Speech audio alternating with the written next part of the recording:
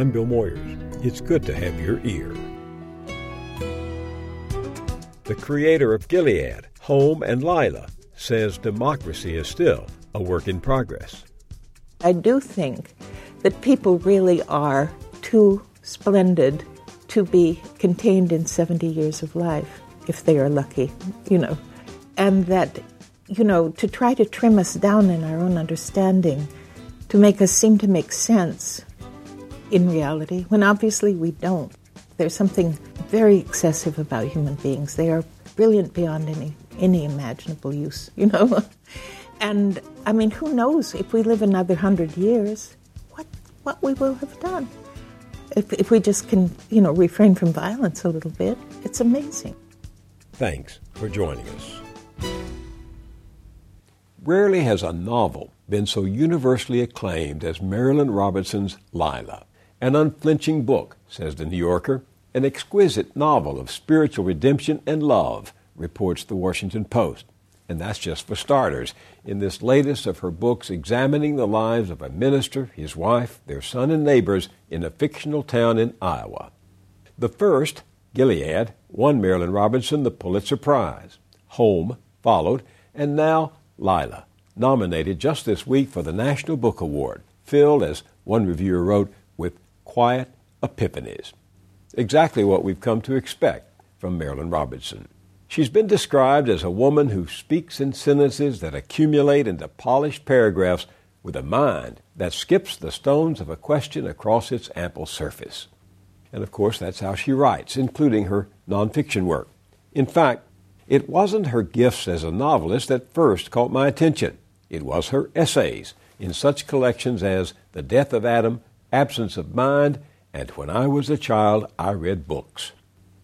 Those drew me to the way she writes and thinks, and to her strong belief in the power of grace and faith, and her devotion to democracy, which, she fears, we are gravely in danger of losing.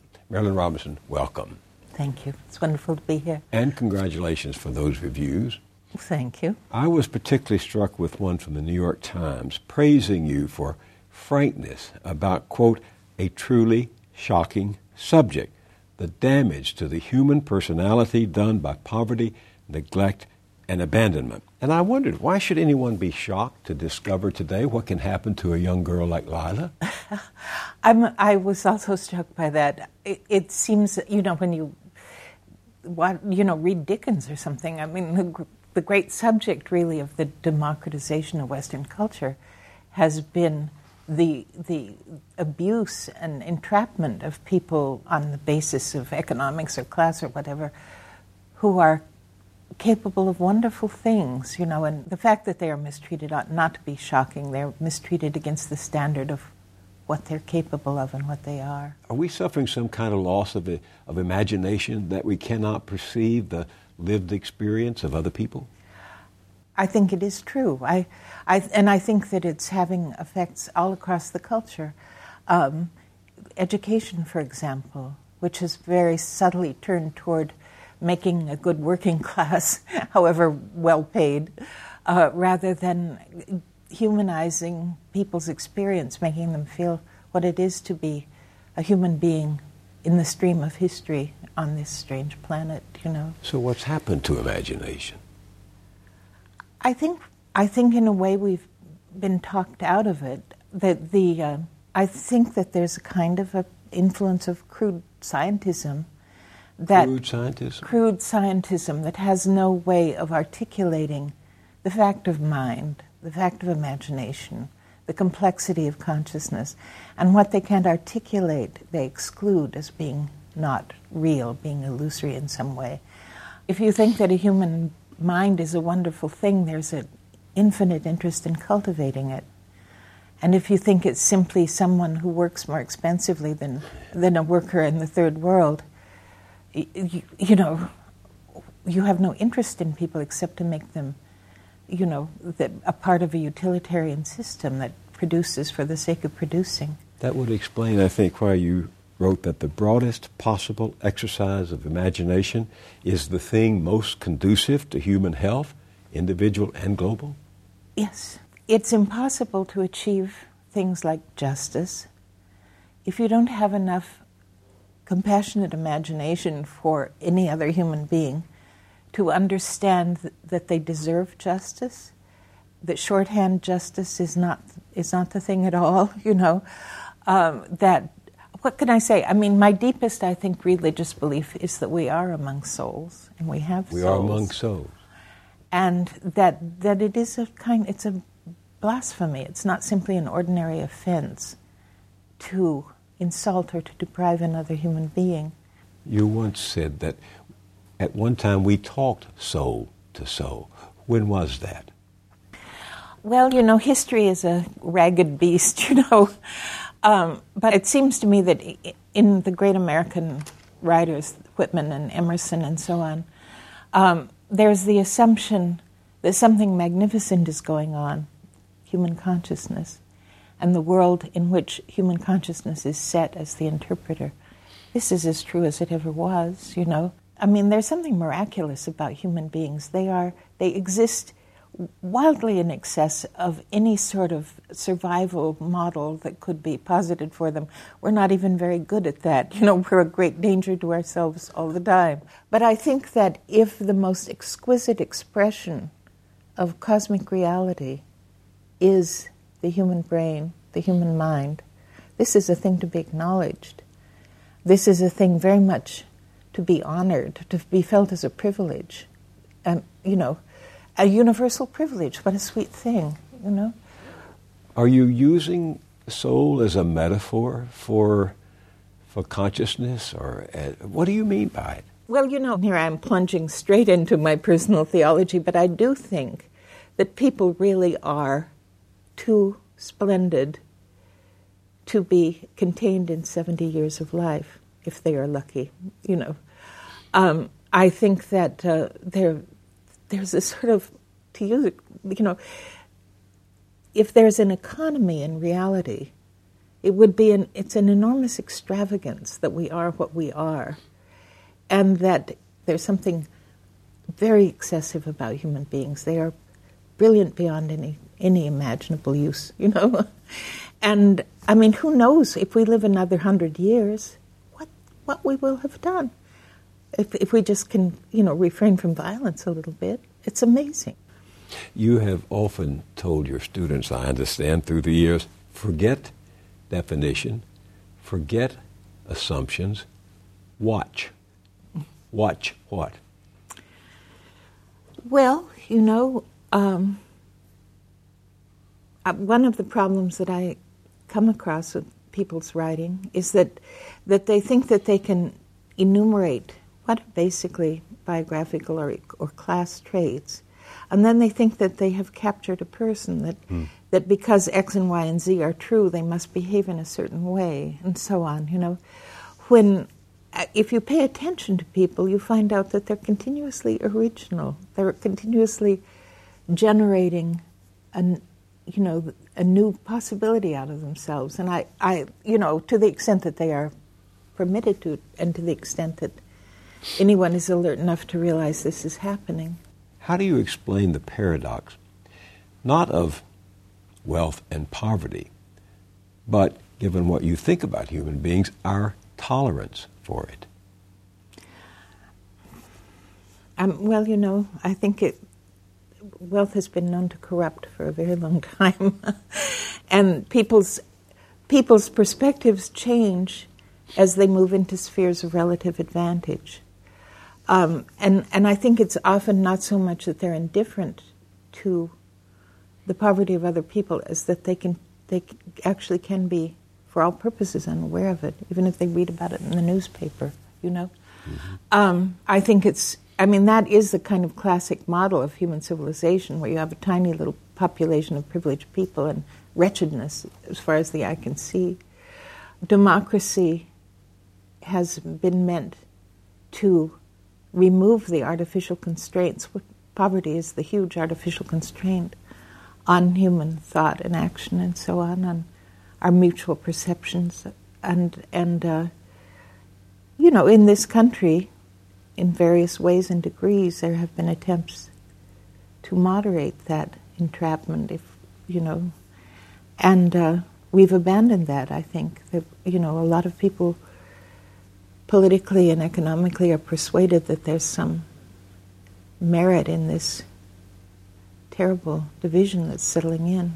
I remember you once asked, who among us wishes that our hymns, our sermons, were dumber? But there are a lot of people who do. Well, as far as the sermons and so on, I think that people who feel that certain things are associated with an elite feel that they effectively exclude, that they give signals to other people that they're not welcome within this circle or something like that, Which, I mean, when you consider that, that William Tyndale's Bible was written for the illiterate, and it is perhaps the masterpiece of the English language. Or Luther's Bible, he would apparently hang out in marketplaces to hear how Germans spoke German, being so Latinate himself. But to hear the melodies and to hear the nuances and depths of ordinary speech has been the most fruitful thing that we have done in this civilization in the last 500 years. To respect people, to be attentive to them in a way that makes it so that you actually are using this matrix of culture to re-express it in art or politics or whatever. That's what all the great people have done.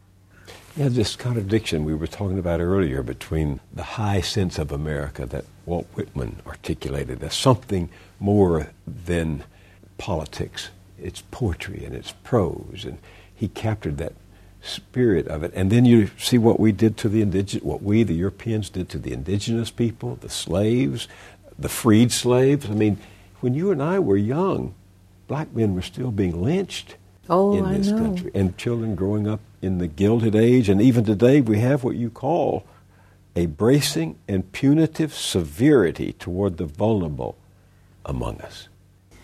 Well, if you read European history, British history, hanging people for stealing rabbits, this kind of, or people falling into poverty and then they're put into these horrible workhouses where they basically starve to death. If you really look at history, which we tend not to do, it is grotesque. And what you see in the best reformist impulses in America is a moving away from history that was profoundly entrenched in Western civilization. Certainly we never broke free of it, and certainly when we're feeling atavistic, we relapse into what are these ancient models of cruelty and injustice. But what we do, I think, that is a mistake is we fail to value progressive change because it's never perfect, it's never absolute. We're dragging this onerous history behind us, and ameliorative behavior is utterly to be valued. You've said in my favorite book that you've done, when I was a child I read books, you wrote that the language of public life has lost the character of generosity, and that the largeness of spirit that has created and supported the best of our institutions and brought reform to the worst of them has been erased out of historical memory. That's something that just is amazing to me. That one of the ways that I got started writing the kind of history that I do is that I was trying to think of a moment in which people understood their situation and reacted to it appropriately, effectively. And that led me to the abolitionists, The abolitionists? Yes, exactly. Who were, they were people that stepped out of privileged places in New England, lived on the open prairie in Kansas or wherever, set up colleges to teach Greek to whoever might settle around them, and so on. Incredibly wonderful people. I mean, beautiful writers, beautiful, people that created these amazing little institutions like Oberlin and Grinnell and so on, that maintain the character somehow that was invested in them. This sort of reverence for high learning and all. And I mean, they were very effective. They turned things around. People don't realize that slavery was as entrenched in Western civilization as computers are now, you know. Yeah. Every once in a while they make this amazing discovery, you know. I mean, there's a book just out now about how mortgages were leveraged against slaves and so on. Well, you know, Harriet Beecher Stowe wrote about that, you know, that it was not a small thing that they accomplished. They overturned basically the economic order of contemporary America. And abolitionist is treated as a bad word in many contexts, as if they were some, you know, you'd have to be some sort of frothing maniac to think that slavery should be abolished. And you make the case, and when I was a child I read books, you make the case that after generations of attention to public education, public health, public safety, access to suffrage, and equality under the law, those values are now under siege. They are. These voter identification things, you know, the whole public education, these attempts at reforming public education that seem to me to be designed to model people into a kind of productivity again, making them useful for other people's purposes, rather than making their education an end in itself. You know, I'm a proud product of public education until college. It was probably a very eccentric little establishment by most standards, but I was taught very optimistically in the sense that people always conveyed the idea that they were giving me something really of value, something that would make me richer no matter what I did, you know, in life, that you know, giving me my mind, you know. And I think that this is an spectacularly efficient model of education. I think that these assumptions that, you know, making everybody teach to a test and so on is valuable in some way. We're destroying what's the best impulse, the most successful impulse in our educational system. So what's happened to that old impulse you once described that lay behind, and I'm quoting you, the dissemination of information and learning, the will to ensure that the public will be competent to make the weightiest decisions and to conform society to its best sense of the possible? What's happened to that impulse? I don't know.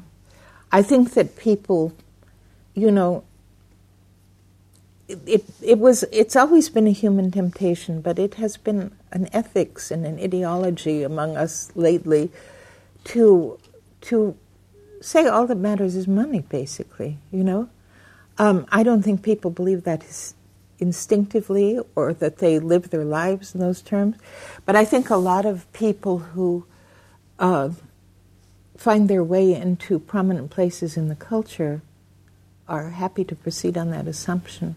I mean, if you have a cable program that scares every little old lady in America, by the standard of public support, maybe, you know, you can say you've accomplished something. They send you their Social Security checks, you know. It's terrible to suggest that people proceed on such vulgar motives, but I frankly have to assume it's true. You write a lot about fear lately. Yes. About not your fear, but fear abroad in the land. Exactly. What's the source of it? I think that, I mean, it's exciting to people. Fear? Fear, yes. I mean, look at the ways in which fear manifests itself. You know, this sort of anti-immigration feelings, you know, that people with these crazy weapons, people, you know, buying apocalyptic money or freeze-dried apocalypse dinners and things like that, you know.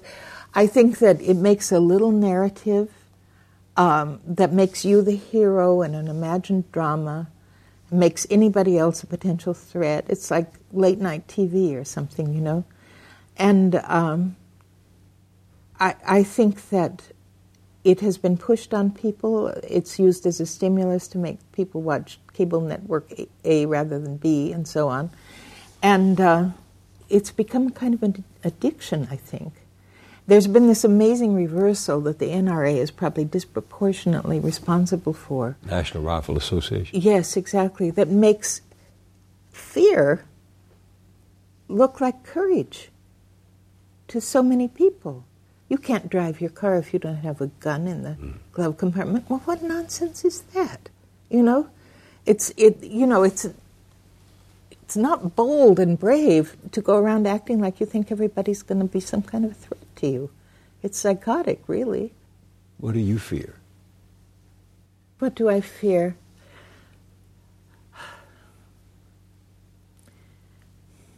I mean, I fear for. There are things that obviously I fear for democracy, for example.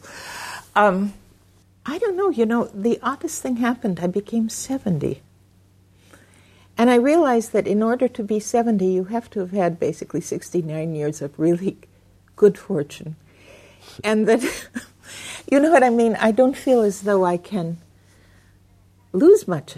I don't think I can lose much at this point. I've had a good life and a long life by world standards, and this neutralizes many kinds of anxiety for me. If I can fail now, it will be a minor event because I have such a short time to experience the fact of failure. Marilynne Robinson, thank you very much for being with me. Great pleasure.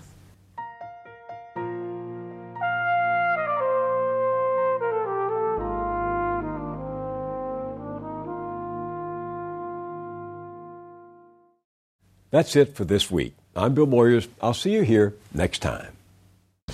Moyers & Company is produced by Public Affairs Television.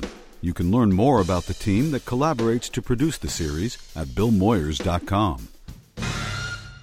Funding is provided by Ann Gumowitz, encouraging the renewal of democracy. Carnegie Corporation of New York, supporting innovations in education, democratic engagement, and the advancement of international peace and security at carnegie.org. The Ford Foundation, working with visionaries on the front lines of social change worldwide. The Herb Alpert Foundation, supporting organizations whose mission is to promote compassion and creativity in our society. The John D. and Catherine T. MacArthur Foundation, committed to building a more just, verdant, and peaceful world. More information at macfound.org. Park Foundation, dedicated to heightening public awareness of critical issues. The Kohlberg Foundation, Barbara G. Fleischman. And by our sole corporate sponsor, Mutual of America, designing customized individual and group retirement products. That's why we're your retirement company.